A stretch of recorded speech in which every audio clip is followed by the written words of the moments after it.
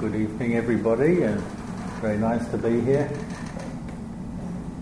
You've probably all heard of the Dalai Lama, and he's been a very wise Buddhist monk. And they once asked him, like they like to ask monks, what is the essence of the Buddhist teachings? People often find the teachings a little bit complex or difficult to understand sometimes. So he said, well, the essence of the Buddhist teachings is the practice of kindness. So it's a very good starting point if you want to find out about the Buddhist path and what the Buddha taught and why. Just using the theme of kindness, maybe expanding a little bit, compassion as well, empathy, compassion. Whereas one time the Buddha was teaching about the practice of mindfulness, which is probably what you hear most often about, what the most sort of commonly talked about aspect of Buddhist practice, the practice of mindfulness. But one time he was talking about mindfulness and he made a comparison,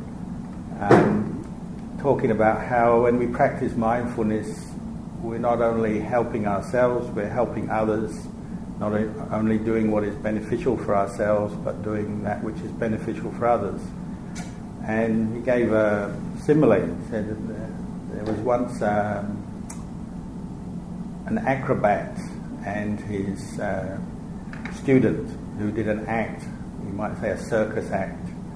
And this act involved balancing on the top of a bamboo pole, a very tall pole. The teacher would crawl up or climb up to the top of the pole, and then the student would climb up and balance on top of the teacher's shoulders, and they'd do this act of various acrobatic movements right up on the top of this one bamboo pole. So it's quite a risky act and very difficult to perform.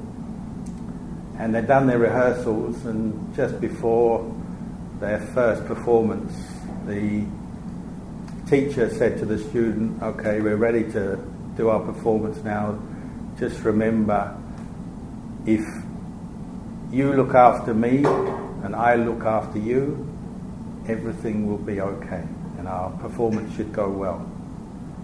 But the student, the young girl, was actually very smart, and she thought about it. She said, no, that's not the best way to do it.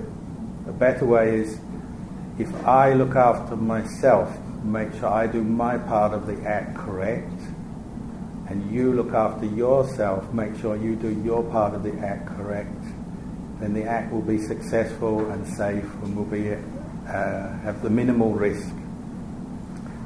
And the Buddha said the young girl was actually the wiser of the two, the better approach. And he was pointing this out, just why the practice of what we call mindfulness, mindful awareness, knowing yourself, knowing the mind, there's many aspects to mindfulness, but why it's so central to the Buddhist teachings, because often in life we all want to be free from suffering, we all want to be happy, but unfortunately often in life our way or pursuit of happiness and pursuit of stress-free living, as a way of life without suffering, is always to concentrate on going out from ourselves. So in terms of relating to other people, it means trying to fix up other people, trying to fix up the world, trying to make things somehow different than they are on the outside, trying to maximize our comfort and happiness on the outside, minimize problems and difficulties on the outside. Do it often concentrating or looking at life from that perspective rather than turning around looking at ourselves first. And so the Buddhist path is very much one of learning to work from the inside out. So when we talk about the practice of mindfulness, it's talking about learning to be more aware of oneself. You might say learning to look after oneself or watch over oneself, to prevent oneself creating suffering, creating unhappiness, creating trouble for oneself, and then obviously that would spread out to preventing one from creating suffering or trouble for others as well. So working from the inside out rather than the other way around, which is actually probably the more common way, is we're always trying to get the outside right and often forget the inside totally, or are not fully aware of this.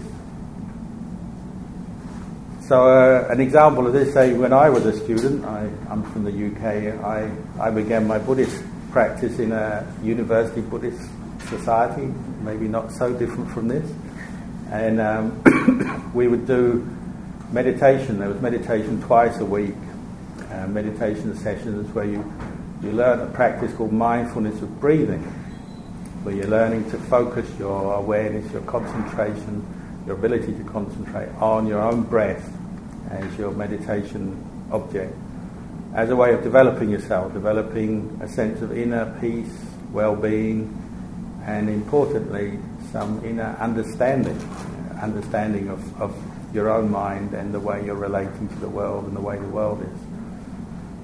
And having gone and practiced meditation for a few times at this Buddhist group, then I'd go home and I'd practice myself, and what I started to realise quite quickly was how little mindfulness I had normally, how not very aware of things I was, contrary to what I believed prior to practicing meditation, when I thought, like most people, well, I know what I'm doing, I know where I'm going, what I'm saying, I know what I'm saying, I know what I've done, I'm doing. You know, we tend to go along like that in life. But as soon as I practiced meditation, I realised, that knowing or that awareness is only, you might say, half awareness, or a kind of a vague general awareness. And as soon as you practice meditation, if any of you have, you'll probably agree, the first thing you realise is, there are great gaps in our awareness.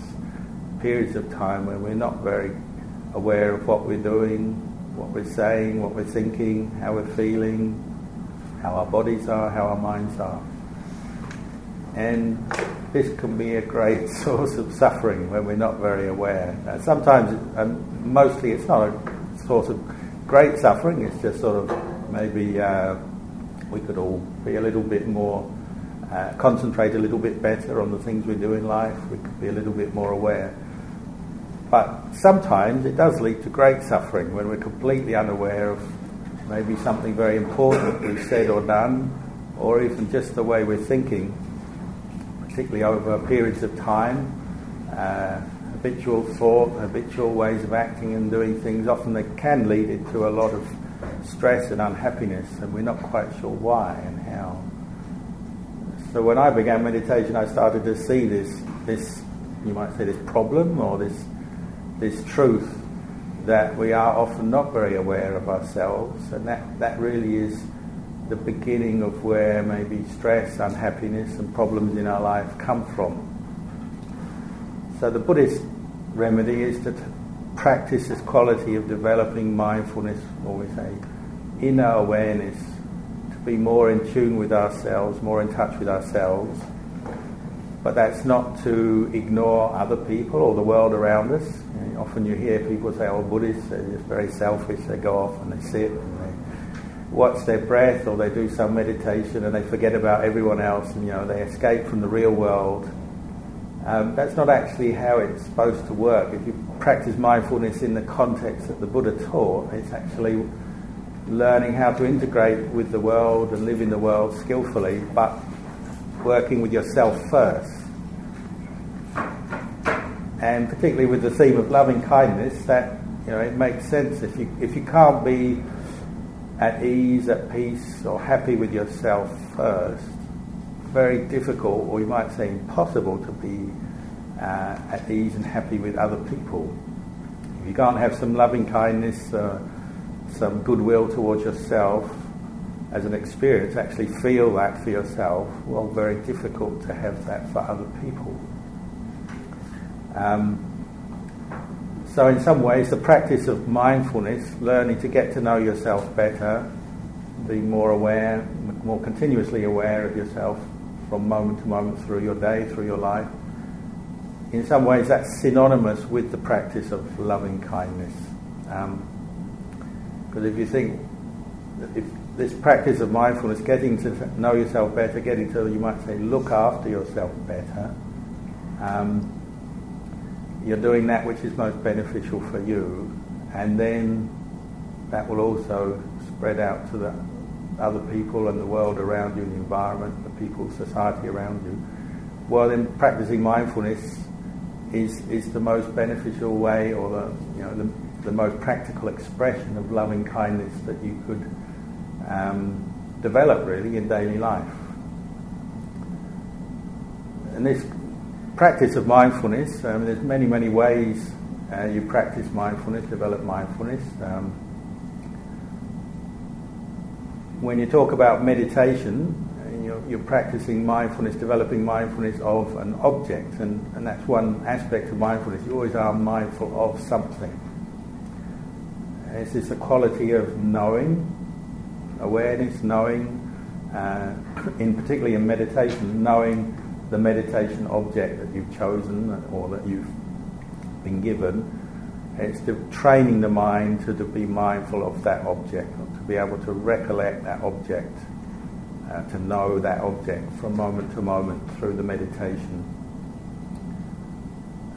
So if, say in the case of mindfulness of breathing, well, it's simply just learning to be able to hold your attention on the feeling of the breath going in and out.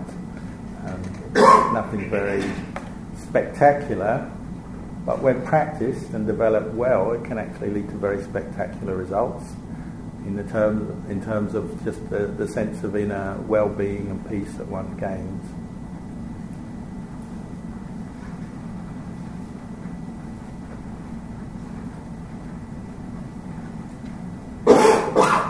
But obviously, the practice of this development of this quality of mindfulness, as I said, it's a quality you can direct and have at any time in your life, and not just say with a meditation object like the breath or some of the other techniques. You can be mindful of your speech. I'm trying to be mindful of my speech now. Say things that are useful to you as the listener.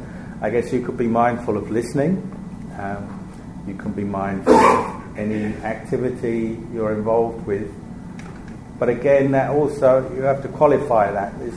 Sometimes the practice of mindfulness, we hear people say, well, as long as you're mindful, everything will be all right. Just know what you're doing. But there's another quality that is often talked about with the practice of mindfulness. It's quality we usually refer to as clear comprehension or clear understanding of what you're doing or what the mind is involved with from moment to moment. So you could be just quietly thinking on your own, you could be talking, you could be driving a car, walking along the street, anything. But it's that quality of not only being present and aware of what you're doing, but also knowing why you're doing that. What are you doing? What's the purpose? Is it useful, beneficial for yourself or not? Is it beneficial for others or not? So that's a widening of the practice of mindfulness. It's not just being aware, but also there's a certain, we say a certain amount of intelligence, your own intelligence working from moment to moment, hand in hand with mindfulness, to guide your mindfulness, to use it as a skillful tool for improving yourself, improving your life, helping others, doing that which is useful and beneficial. So a practical example of how we practice, say, in a monastery, how we practice this mindfulness and clear comprehension. My teacher, Ajahn used to say, well, mindfulness is that quality of just being able to recollect at any moment in your day, any waking moment, ask yourself, what am I doing now? What am I doing? Am I speaking? Am I listening? Am I walking? Am I writing? Whatever. What am I doing now? And then the answer, you answer yourself, I am sitting listening, I am talking, I am walking along the road. The answer is the aspect of clear comprehension. So the ability to stop, recollect what you're doing, and then also know clearly what you are doing, the purpose, how it fits into your life and at that moment, whether it's something that is, you might say, skillful, wholesome, or something that is maybe destructive or negative? That's the answer that comes when you stop and ask yourself.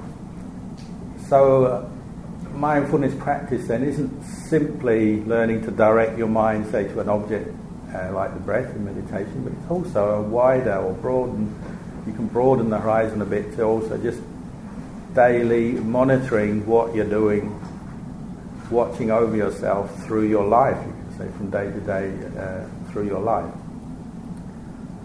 Another similar they give for these two qualities of mindfulness and clear comprehension is like the gatekeeper of a city. You know, a gatekeeper, cities of old, I guess nowadays don't have many gatekeepers, but in the old days you have walled cities with maybe just one main gate, people go in and out, and there's always a gatekeeper checking who's coming in, who's going out, who's coming in, are they friend or foe, are they helpful to this city, are they a danger, are they up to no good, are they coming to help and do something beneficial? You know, it's that ability to watch over the gate and check, keep the city free from trouble, from danger. It's that kind of quality, the quality of watching over oneself, guarding oneself, knowing oneself better, could even say taking more responsibility for yourself, actually learning to be more in tune with yourself so you're clear what you're doing and why you're doing it from moment to moment through your life. And these are very important qualities, I think, for not just our spiritual development, but any kind of personal development. You know, talking about personal development in people's lives, you know, the more we can be clear what we're doing and why, and what the purpose and the goal of what we're doing from moment to moment in our day, in our life, the more we can be clear of that, will probably the better for us. And the practice of meditation, Buddhist meditation, only helps to enhance that. Another aspect of the practice of mindfulness, which supports the development of this sense of inner well-being and inner happiness, is also getting the context right, which again fits a little bit with what I was just saying about the practice of clear comprehension. Like, you know, the Buddhist path isn't just a practice of mindfulness in isolation, just developing this quality of mindful awareness, understanding what you're doing through your day, being clear, but knowing what you're doing. But there's also a goal, and the goal is always moving towards developing inner happiness and freeing oneself from suffering.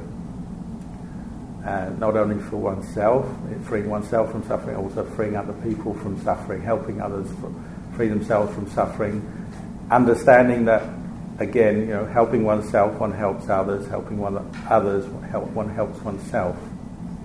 But these broader goals, these wider goals, are important to putting your mindfulness in context, why we practice it and where it's headed. And how we also understand that is we talk a lot about, in Buddhism, karma, the teaching of karma, that everything we do, and when I say everything we do, I mean on the level of body, speech and mind. So mentally, what we think, our attitudes, our views, our thoughts, then our verbal expressions of those, and then our physical actions and expressions of those on the physical level. On these three levels, everything we do, we say, is karma, in the sense it's all bringing results. It's cause and result. What we think, even just what we think, a casual thought comes into the mind, that's already bringing a result. It's, you might say, flavouring your mind. If it's a negative, destructive emotion with that thought, even in a minor way, well, it's already maybe eroding away a little bit of your happiness. If it's a more positive, more wholesome thought, maybe it's bringing a little bit of happiness to the mind. And just on the mental level, you know. But then obviously what we say, expressing our states of mind that are more skillful, positive, wholesome, or more negative, destructive, what we say will also make karma. What we do based on our mental state, our acts, will also create karma. So it's a process of cause and result, cause and effect going on all the time.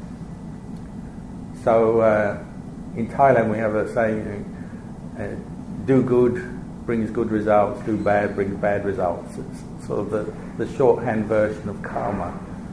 You do good and it's a cause for happiness. Maybe it's just thinking a kind thought or a positive thought brings an immediate sense of relief or well-being to the mind. Speaking something that is useful, kind, helpful will bring a productive, beneficial result. Doing things with a good intention and a skillful intention will bring productive results, good results. And then the opposite, negative thoughts, negative speech, negative actions will bring more suffering, more negative results, destructive results.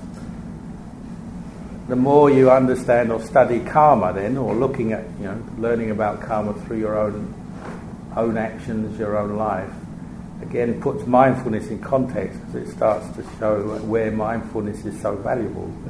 Becoming more aware of how we are creating all kinds of causes and conditions in our life through what we think, what we say, what we don't do, and how that's coming back to us all the time.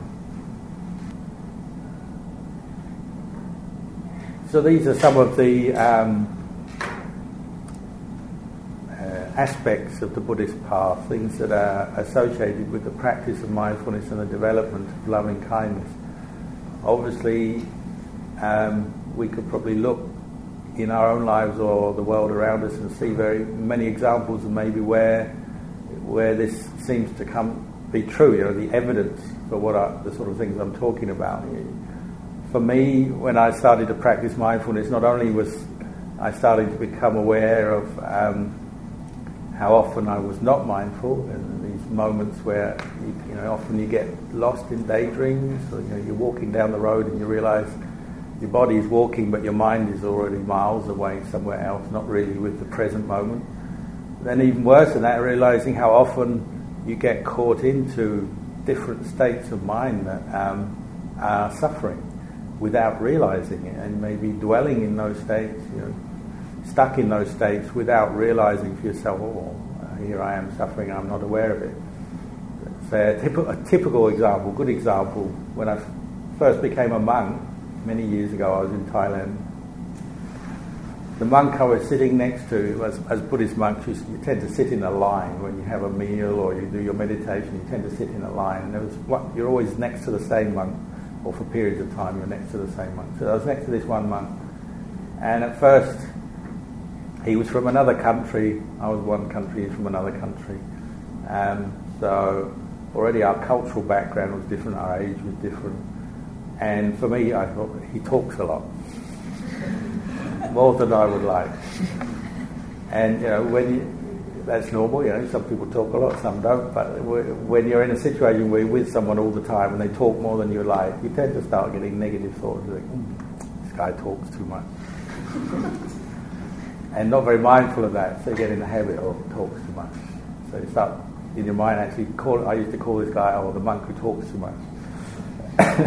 Not very kind, but I hadn't seen that yet, I hadn't realised. But then one day, like monks do, I fell ill. In Thailand, you used to get all these kind of strange fevers in the jungle. Sometimes malaria, sometimes just other kinds of fever. Anyway, I had this terrible fever where I was on my back for at least 7 days, couldn't move at all. I was just lying on my back. And when you fall ill in the jungle in Thailand, you're a monk, there's not many comforts. You don't have anyone cooking your favourite food, you don't have a TV or radio or music or anything like that. You're just lying on your back on a mat, a very thin mat, like a straw mat, on a wooden floor, looking at a tin roof of a hut, very hot, for 24 hours a day. So, the first hour's okay, but the second hour starts to get a bit tough. And you got no comforts.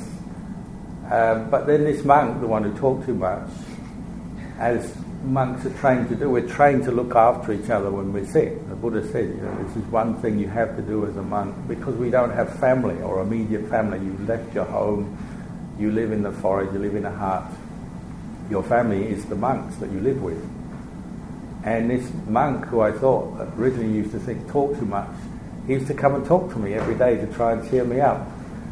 And I was thinking, isn't it strange how your mind is when you're healthy and you want to do all the things you want to do, then this guy talks too much, don't want him around.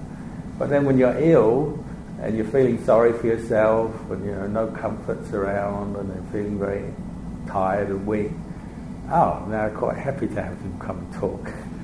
That's strange. You see how your mind changes, doesn't it? It changes in a different situation.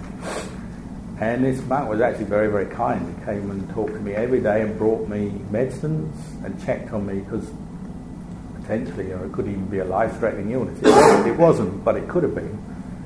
And so he'd check on me morning, evening, every day. He'd give up his time, come and check on me, see how I was going, bring me medicines, bring me some extra drinks and food and things, because I was too weak to go anywhere. I couldn't even bathe. I was just lying there in this hut.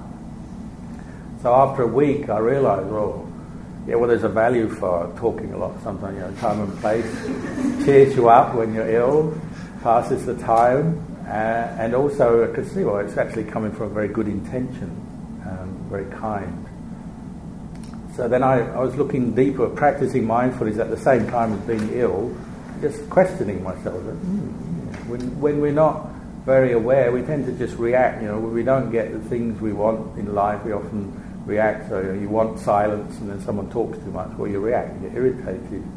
Or if you're lonely and you want talk, maybe and there's no one around to talk to you, you get unhappy that way. But often we're reacting, aren't we? We're reacting to things, and we can get caught into judgments in our mind. We judge ourselves, judge other people. I know there's another thing, like if you're sitting on your back, lying on your back, looking at a tin roof day, after a while you start thinking, why did I come to Thailand? Why did I become a Buddhist monk?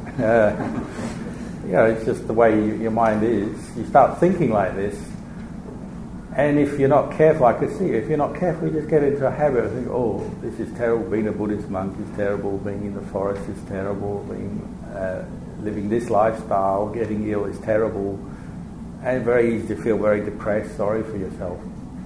But again, I thought, hold on, what am I doing here? Just focusing on the negative aspect of this situation. And it was mindfulness that was helping me. It's stopping, questioning, what am I doing here? What am I thinking? Are these thoughts correct? Are these thoughts actually useful and conducive to my happiness? Or am I just making myself more miserable? Compounding what is already a difficult situation, making it worse just in the way I'm thinking. So I thought, is it true? Thailand is a terrible place? No, the people were very kind. They, as a Buddhist monk, they feed you very well, they look after you, and they never ask anything in return. They're just very happy that you're practicing the life of a Buddhist monk. I was thinking, is it the jungle? No, the jungle is actually quite peaceful. It's a peaceful place. There are a few predators around, but generally you don't meet them. And just living in a peaceful place with trees, no, nothing wrong with that. Is it the other people? Can't complain. The other monks were looking after me very well, very kind. So after a while, you're just challenging every negative thought that comes up. You say, really? This is just you compounding this illness, making it worse by your own negative thoughts, adding on to a situation. If I can roll all that back, start to let go of some of these thoughts, get back, just using mindfulness, questioning and becoming more aware of my own thinking, it gets back to a point where there's still some discomfort from the illness, but the mind can actually just be more peaceful with it, peacefully at peace with this illness. It's possible. After much practice of mindfulness, much sort of looking at the mind, doing that, sort of letting go, throwing away the sort of the rubbish of the mind, get to the point, okay, got some illness, I probably won't die, so in that case I'll probably get better. When I get better, that'll be the end of it, and no need to make it worse by thinking a lot of negative or depressing thoughts. So for me, that first time I got ill was actually very, very helpful. I learned a lot about when you're not mindful, you can put yourself into a lot of misery very easily, very quickly. You can react to things. When you apply mindfulness and you see what you're doing in your mind, you change just reacting to things to maybe responding to things. So, you're responding to your situation, responding to different moods coming up, responding to other people, but responding with wisdom, with mindfulness, and it changes the whole experience. That's just one example, but we probably all got examples of that, in our lives. If we look, we can see often we don't make the best out of our situation because of a lack of mindfulness, a lack of awareness. It's quite common. We get caught into our thoughts, negative thoughts, worry, anxiety, and so on.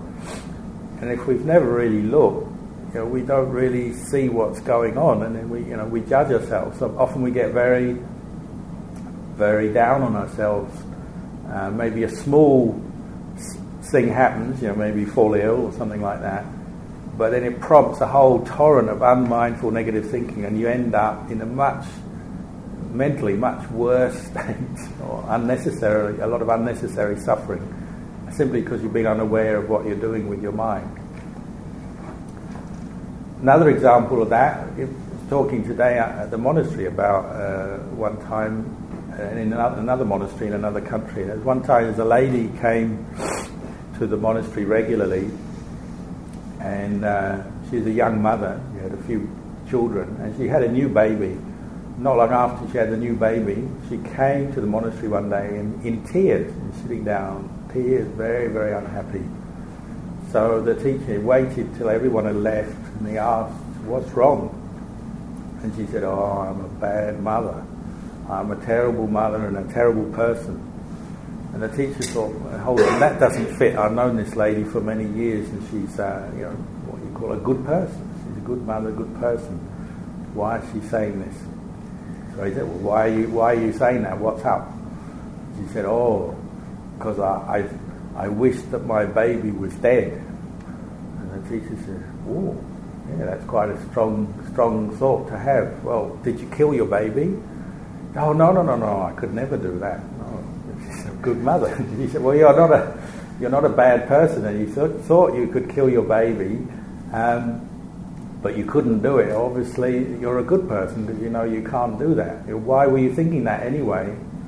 So she said, "Well, I've got my two first children, very young, a lot of work looking after them, and then I've had this new baby, this young girl, and she just cries and cries and cries all night. I'm just not getting any sleep." So I was getting more and more run down, getting more and more exhausted, feeding her, changing her nappies and so on through the night. And there was this one night where I was completely exhausted, went on all night, didn't get a wink of sleep all night, so I was completely at my wit's end, just ready to sort of break down. And then about 5 a.m, finally put the baby to sleep, got into bed to sleep, thought, now I'll get my sleep. And the baby started one more time, had to get up, and she just thought, "Oh, I wish my baby was dead." So when you see it in context, the thought is just a natural kind of outburst of an exasperated, tired mind of a mother who's doing a very good job giving up for her children. And the monk sort of pointed out to her, he said, "Well, you're not actually thinking of killing your baby." He said, No, I could never do that." Said, "Oh, so you're a good person, you're not a bad person." So she had picked on one thought, true, you might say an evil thought, negative thought, which my baby was dead, but it's just one thought. And then, he said, "So, in the course of your day, how do you spend your day?" He said, "Well, I spend my whole day running after the kids." So all your other thoughts in this day are about, what do the kids need? How can I help them? What do they need? Right through the day, 99.999% of your thoughts are good thoughts, kind thoughts, compassionate thoughts about your family. You have this one little negative thought, which anybody would understand, and now you're saying you're a bad person. Yeah, it doesn't actually match, does it? But that's what lack of mindfulness can do. Sometimes not aware. We focus in on the one bad thing maybe in our life, our own bad thought, or some something happens to us, or we make a mistake, or something goes wrong, we fall ill or something, and you pick on that one thing, and then you blot out all these other good things and other happy things, good things, productive things in your life, simply because your mindfulness isn't seeing the big picture anymore. You know, it's just focusing on the one negative thing, honed in on that, and blotted out all the rest. And for that lady, she was miserable until the monk helped her to see what she was doing, and then, maybe it's not so bad. It's like that often in life, isn't it? We do it to ourselves because we're not aware. So that probably brings to the last bit of the talk. We'll do a little bit of mindfulness practice in a moment, some guided meditation. But how can we stop these kind of situations arising where we fall into our own sort of state of suffering, unhappiness in different situations? Well, improving our mindfulness, improving our clarity, being more aware of what we're thinking, why, how true it is. Is it a true reflection of things? How correct is our thinking? The only way you can do that is looking more closely at what you're thinking, getting to know yourself better, not just making snap judgments, jumping to conclusions about oneself, about other people, about the world, actually looking more closely for yourself. And that's where this mindfulness practice is very, very useful. So for the next 5-10 minutes, what I actually do is lead you through some mindfulness practice if you're interested. It's totally voluntary, not compulsory. Because the theme of the talk is loving kindness in meditation and daily life, we might as well practice the meditation on the theme of loving kindness. So when you do this, obviously, you can sit in a chair, or if you're at home, some people like to sit on the floor on a cushion, that's fine. The first thing in this and most other meditations I suggest is, as I talk, you can close your eyes. So you can carry on listening to the words as you close your eyes, but close your eyes, and before anything else, just start to become aware of how your body is feeling right now as you're sitting in this room, in this chair, in this spot. And you might do this by, first of all, putting your attention up at the top of your head, where your hair is, and just feeling how does your head feel at this moment. And this is a very neutral observation. You're just observing, how do I feel up in the head? Is there any tension? Is it feeling relaxed? You can notice the feeling of the air on your face. Is it cool or warm for you?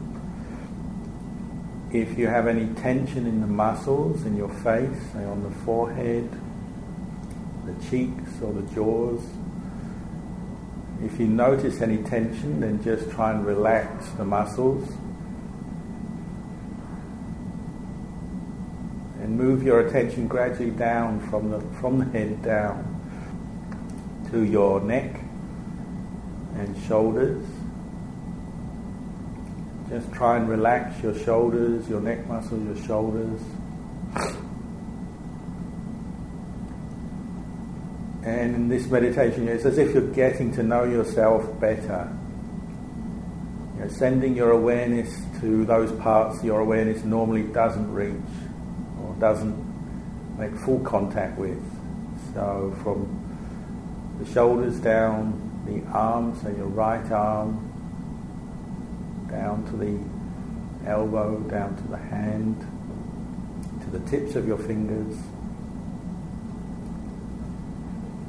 Your left arm from the shoulder downwards to the hand, to the tips of the fingers. Maybe back up to your chest,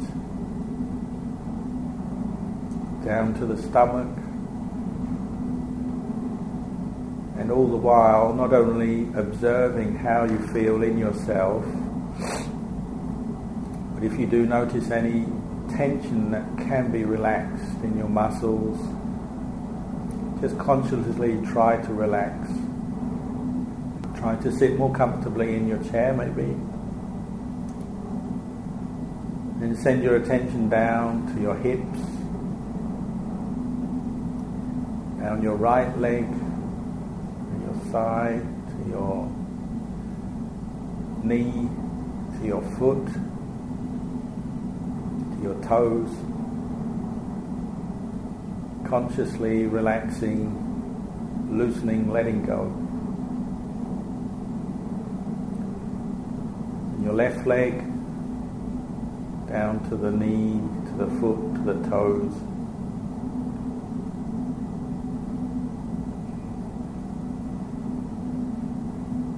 Then just start to bring your attention up. You might want to fold your hands in your lap, one hand on the other.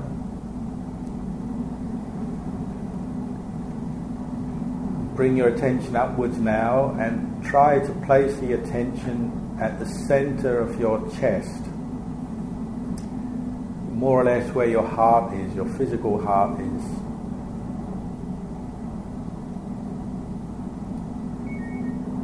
And at the same time as you're focusing on that spot, you might quietly recite in your mind a phrase, something similar to, "May I be well, may I be free from stress." The wording you can decide on for yourself. There's no absolute right or wrong, but it's that basic intention, may I be well, may I be free from stress.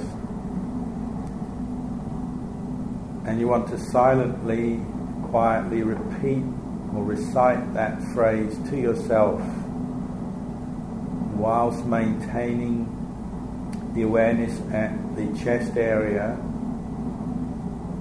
and at the same time bringing up as much of a warm, loving feeling as you can. If you have problems imagining or creating this feeling, generating this warm, loving feeling,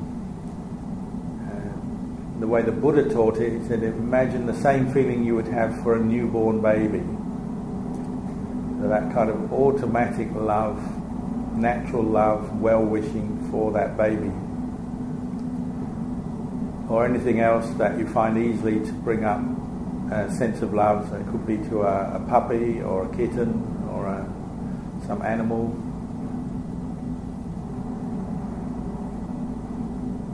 So you're both reciting a phrase such as may I be well, may I be free from stress. You're focusing your consciousness, your awareness at your chest, and you're developing a warm, loving feeling at that spot. All three at the same time. And as you do this, you're also reminding yourself with mindfulness to let go of all other concerns and thoughts at this time, just for this brief period. You don't have to think about what you're going to do after this, tomorrow. You don't have to think about other people. You don't have to think about your work, what you did yesterday, or any of that. Any thoughts that pop into your mind at this time, you just quietly acknowledge them and let them go, and keep returning to generating the warm, loving feeling and reciting the phrase, may I be well, may I be free from stress.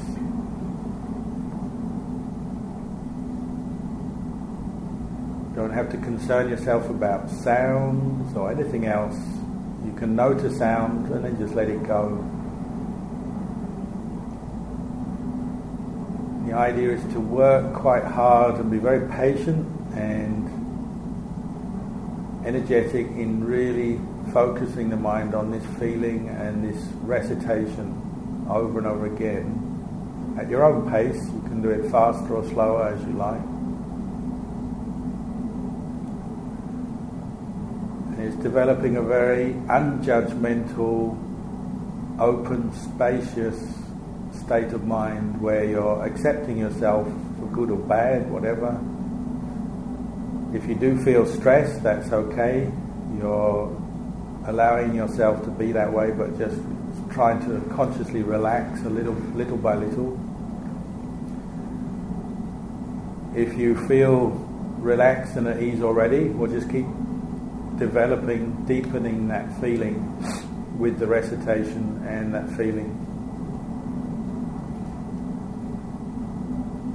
For some people who have a very visual mind, you can even imagine a glowing light in your chest area, maintaining that light as a kind of symbol of the state of mind, the focus on the theme of kindness, compassion.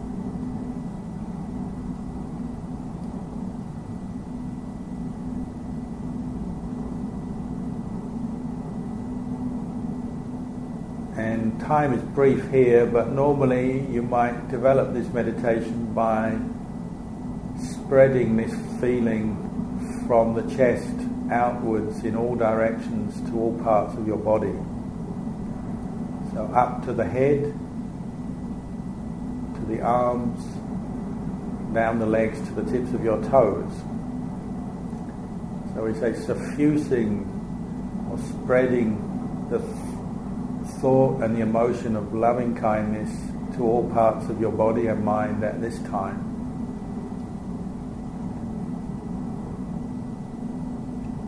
Relaxing and also letting go of all distracting thoughts by recollecting the theme of loving kindness over and over again, concentrating on that.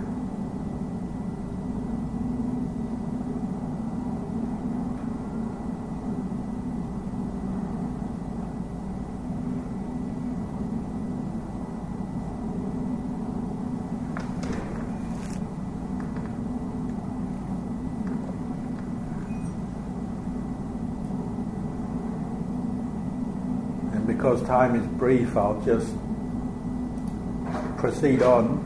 If you were doing this at another time, you might take a little bit longer. But having developed the feeling and the thought of loving kindness for yourself, the next step might be to direct it to somebody that you love or respect. So it could be your mother or your father. You might visualize them, try and imagine their face as if they're sitting or standing in front of you, and now reciting, "May my mother be well, free from stress," or whoever it is, and consciously sending that warm feeling to that person. As you recite the words, you're as if spreading or sharing that feeling from your mind to theirs and genuinely wishing them to be happy and free from stress.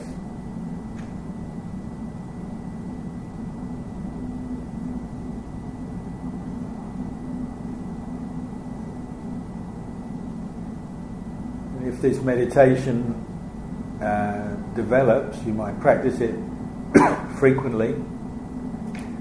The sense of inner peace, inner well-being will grow, become more concentrated, and both for you, you'll feel that, and then your ability to focus the mind on your loved ones, your friends, strangers, and even enemies, if you have any, will improve.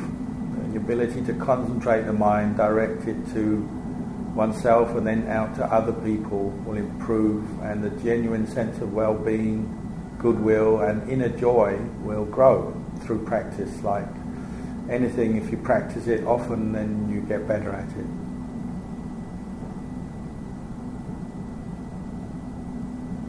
And you might end this meditation by just spreading that same feeling of loving kindness in all directions to all beings everywhere, without exception.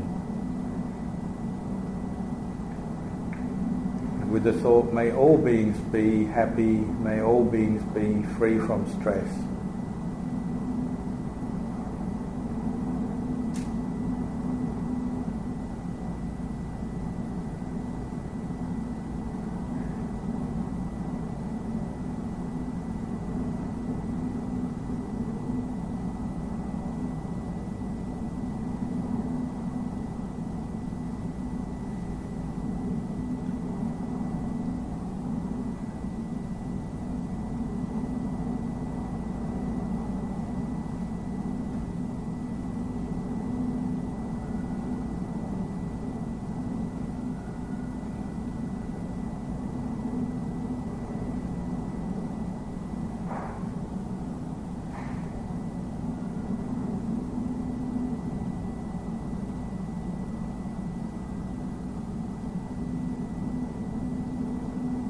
So, because time is short, you can just quietly end the meditation.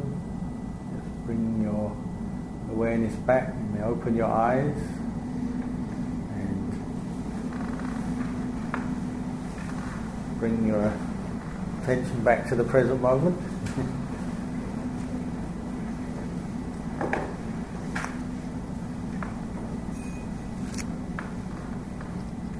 We have a few minutes left, so that's been set aside for questions. If anybody has any questions, want to ask anything, feel free.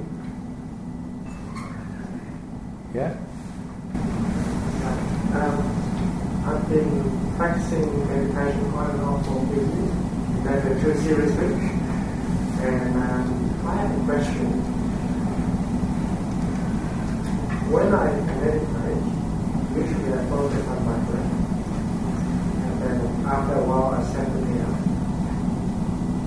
Is it correct to focus my mind on like my projects or other things?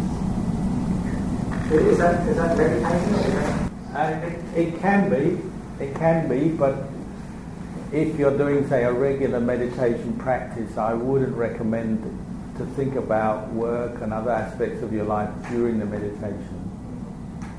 Obviously, there's a time and place for everything, so what I would recommend during the meditation is actually practice letting go of all thoughts about everything other than your meditation object. So if it's the breath, practice using the breath as your anchor, stabilizing that which stabilizes your mind.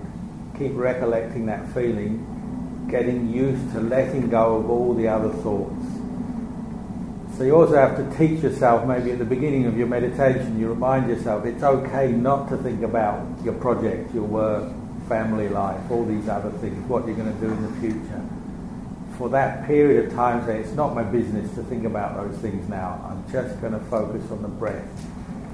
And you'll find you'll get much more benefit from your meditation if you do that. Obviously it's difficult. There'll be times when everything's crowding in and you can't stop, so you have to work hard at it. But your goal should really be to learn that skill of letting go of everything else. And it's only temporary. You know, your projects won't suffer just by letting go of them for 10 minutes a day or half an hour a day, whatever you've got for meditation. And you actually will find, if you have that skill of letting things go, putting things down, you get better at it.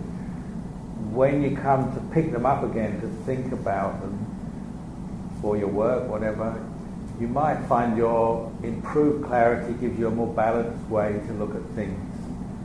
You're able to look at things from different angles, less bias in the mind, less prejudice in the mind, less confusion, because you've improved your mindfulness by actually letting go first. So, there's a time and place for these things. And, obviously there'll be times when you have to think about work and stuff, but train your mind in mindfulness first, and then you'll be able to direct it better when you have to think about these things. So basically, for the whole duration, just try to focus on the meditation. Work on the meditation object is your primary goal. What you might find, though, obviously over a period of many days or many times when you meditate, there'll be some times where there's something that's really bothering you and preventing you being with the breath.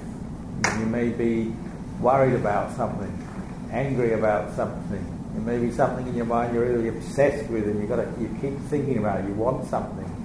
It could be ordinary. It's, what am I going to have for dinner tonight? You keep thinking about it over and over again.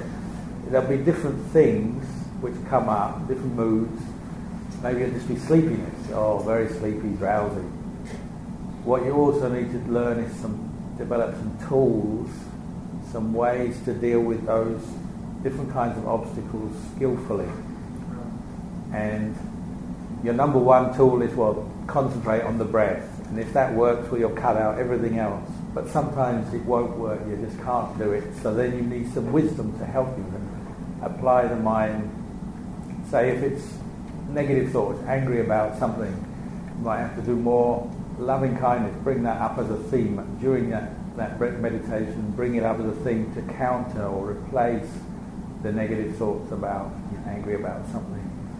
If it's worry, you might have to contemplate the uncertainties of life, the impermanence of your thoughts. Worry is often made up of many thoughts that can't be resolved, and you're thinking about something that hasn't happened yet, or just watching how thoughts come and go, and observing, they're just very uncertain, unpredictable, these thoughts, rise, pass away.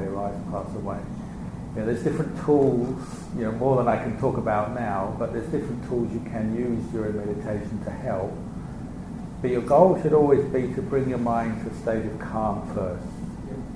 And that's your measuring stick of how your mind is from day to day. And you'll see some days you can calm down quickly and easily. Another day, very difficult. And that's telling you something, isn't it? Saying, is there something wrong? I'm really agitated today. Is there something I need to adjust in my life? Is there something I need to change? And so you learn that way.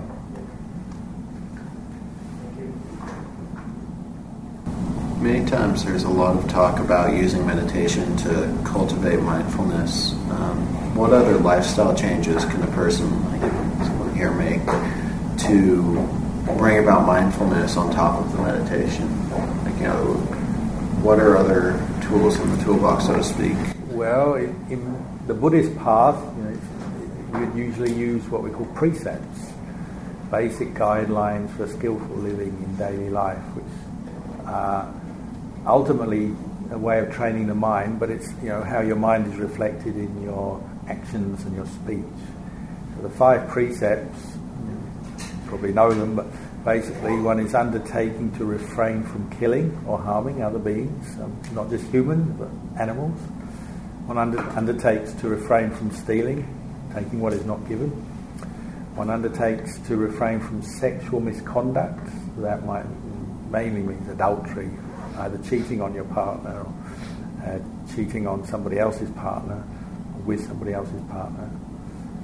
The 4th is to refrain from what we call false speech, which often is translated as just refrain from lying, but not just lying, it's also abusive speech, rude speech, harmful speech, like when maybe you're gossiping, backstabbing, telling untruth things about people behind their backs. And then the last one, probably the hardest in modern society, is refrain from drink and drugs. So refrain from alcohol and intoxicants. Those are the basic guidelines for mindful living in daily life that the Buddha gave. And obviously there are some days it's easier to keep than others, but they are your guidelines. They become principles that you use to guide your behaviour and measure your behaviour. How mindful am I today? If you have a fly come around and you're, I lost my mindfulness. So as a monk, that's the very first thing you learn, that you can't kill, you're harmless. It's a very strict rule for a monk. Especially if you're in the bush, even in Australia or Asia, there's lots of bugs. And they come for you, and most of them bite. And the first thing you want to do is go like that. But I have this rule: I'm not allowed to kill. I have undertaken, voluntarily. It's nobody's imposed this on you. You're using it as a training rule.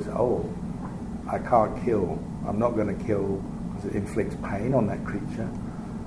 Is there another way to solve this problem? So okay, maybe just shoo it away, blow it away, reach for the aerosol spray, just repellent, not that kills them.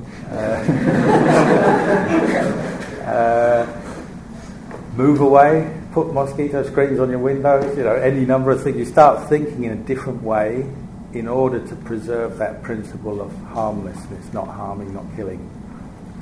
And obviously sometimes you lose it, you're forgetful, something bites you and straight away, my mindfulness wasn't quick enough, and you feel regret then. I wasn't sharp enough today. And then you want to improve yourself, so you're actually constantly observing yourself and learning and seeing where you need to be a bit sharper, a bit quicker. The hardest one is probably speech, isn't it? Every day, there's times when situations arise, tell a lie just to get out of a situation, or defend ourselves, find excuses for things, or sometimes more malicious, tell a lie just to really harm somebody or get some advantage from somebody. But if you thought it through, I don't want to tell a lie because that's training your mind in negative intentions, putting them into practice in speech. That's going to cause me regret. If you lie and you think about it, generally you don't feel good about it. Other people, if they find out you're a liar, they lose respect for you. So there are many reasons why we might undertake, or in that case, I'm going to practice not lying. But you have to work at it. You've got the principle now. Okay, I'm going to try to be honest in my speech. And then there's situations come up in daily life that test you. How do I solve this problem without lying? You have to think about it. Sometimes you just have to bite the bullet, tell the truth, even though it's painful. Other times you maybe just stay quiet, but you're not lying. Or malicious speech. How can I say what I have to say without being rude or abusive or aggressive in my speech? Because you're training yourself, you're actually seeing the value of it. You're undertaking it voluntarily, saying, this is training myself to let go of some of my more negative intentions. And what do you do if you use these 5 precepts as a way of guiding you? What happens next is, it's like you've got a limit. So you're about to say something. Say you're angry with someone, you're about to swear or be rude. And I can't say that. So what's the next thing that happens? That thought, the impulse to make you say that, what happens to it? It's got nowhere to go. So the next thing usually is it starts to fade from your mind. And you've actually freed or liberated yourself from maybe that negative or angry thought that was going to lead you to be rude or abuse somebody or whatever. It can't come out. It's in your mind. You become aware of it because you've stopped yourself, but then it will fade away. You're actually letting go of something. You can see that. I can let go of these things. I don't have to always follow every negative impulse that makes me be rude with my speech or kill a fly or whatever. And you can see yourself changing that way. And that's the way to actually, little by little, improve your using mindfulness of precepts, improving the way you live and your sense of inner happiness, inner well-being. Give you a good example. In the monastery, because it's a monastery, everybody practices these precepts. That's part of monastic life. At the moment we have a building project. We're building public toilets. So there's lots of builders come onto the property every day, and they know how the monks live. They talk to us, they know us enough, so they know when they're with the monk, they shouldn't be swearing. We tell them, no, not just when you're with the monks, anytime, don't swear. It doesn't sound nice. You don't like it. If you ask yourself, do you like hearing swear words? You don't like it, do you? And they all say, no. Your wives don't like it, your kids don't like it. So practice this. So when the monks are around, they all, you can see the tension, but that's, the tension in a good way, that they're really trying. They can see the value. Oh, yeah, okay. Ajahn, today a whole hour without swearing. Oh, very good. Yeah. Keep it up. We had one day where there's a lot of builders, a lot of machinery digging trenches for electricity and water and other things. There's many people there. They're all tiptoeing around trying not to swear because the monks are standing there. And then unfortunately the digger, by mistake, he broke through the water pipe and the water went everywhere. So that was the end of the mindfulness practice. Unfortunately, that's as far as it got, and a lot of swearing after that. it's that kind of thing. You learn to develop some principles, guidelines in daily life. And you can also be creative. Those are the 5 guidelines the Buddha gave, for the basics. But, if you've got a problem in your life, like you could say cigarettes, obvious one. Like say you're a smoker and you want to give up. What do? You have to be mindful of your desire to give up to give up cigarettes, and you have to be mindful every time the desire to smoke comes up. You have to be able to say, I've got to ignore this. No, I won't give in. And if you're going to do it successfully, anyone who's done it will know, what I did, I learnt to conquer that desire that I want a cigarette. Sometimes it's easy to say no. Other days it's like, you're just sort of struggling. But if you can do it, however long it takes, a few weeks, months, years, you feel very proud of yourself, very good, and you've gained mindfulness, at least of that desire for a cigarette. It could be something else, just getting up in the morning. When I started meditating, I used to get up 10 o'clock, 11 o'clock when I was a student, often get up very late. And I thought, this is no good. So I started getting up 7 o'clock in the morning so I could meditate. Now I get up 3 a.m., 4 a.m. to meditate. But at that time I thought, I'll get up at 7 in the morning. That became my mindfulness practice. When the alarm goes, you see the clock, got to get up. And you just teach yourself to get up in the morning, earlier. It could be that kind of thing. You develop principles in daily life that help you to improve mindfulness, improve your own life, improve your relations with others. It could be anything, and you can be quite creative on these things.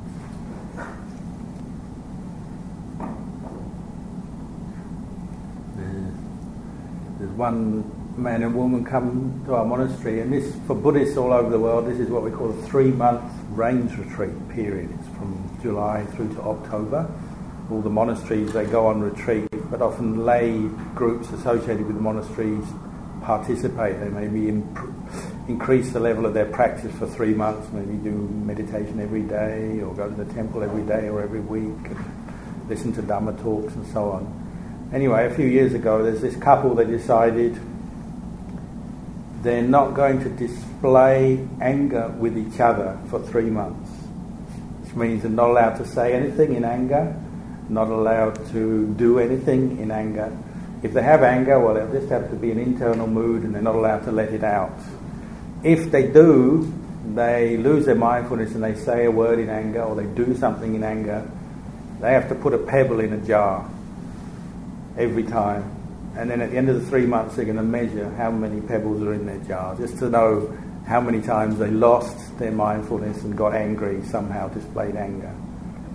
So at the end of the 3 months range retreat, they got out their jars, and they'd done very well, but still there was occasions they lost it, so they put a pebble in the jar, and the man got out his jar, and it wasn't quite full, but it was almost full, and it's like, okay, that many times this 3 months I've got angry that many times, at least I can see, it was that much. Then his wife got out half as much. She'd done very well, half as much. And he saw her jar and he said, no, that's not true, and he got angry.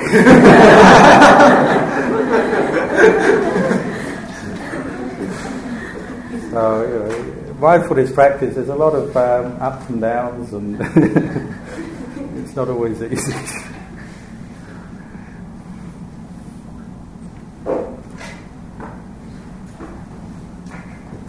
We've gone over our time limit. We might have to...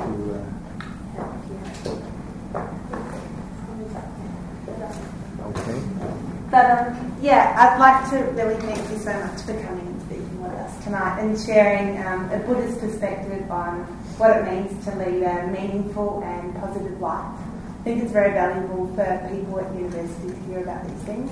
So thank you so much for coming.